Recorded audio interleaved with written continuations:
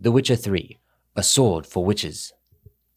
Who are hunters, you ask? Folk like you and yours, I reply. The decent kind, haters of lies, doers of good. The kind who live according to the gods' laws, and nature's laws too. Those disgusted by the machinations of witches, magickas, and non-humans.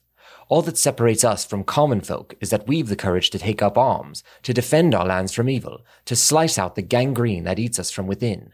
We haven't a leader, we haven't force or land. Though gods-fearing Radovid supports us with gold at times, we've not sworn him nor any other ruler any oath. We serve only the eternal fire, and we listen only to our own conscience. Who can join us? Any who is right of soul and sound of body. You can find us in every larger city in the north. We will give you board, lodging, and a weapon. We will explain how to spot the telltale signs of evil, birthmarks in strange and arcane shapes, smooth skin on a matron aged more than 30 springs, and black cats kept in the yard, to name but a few. We will show you how to defend yourself from witchcraft, how to tame and snuff out magic elements with dimeritium. We will instruct you how to squeeze the sinner's darkest secrets out with a hot iron, and how to grant them cleansing death with the help of sacred fire.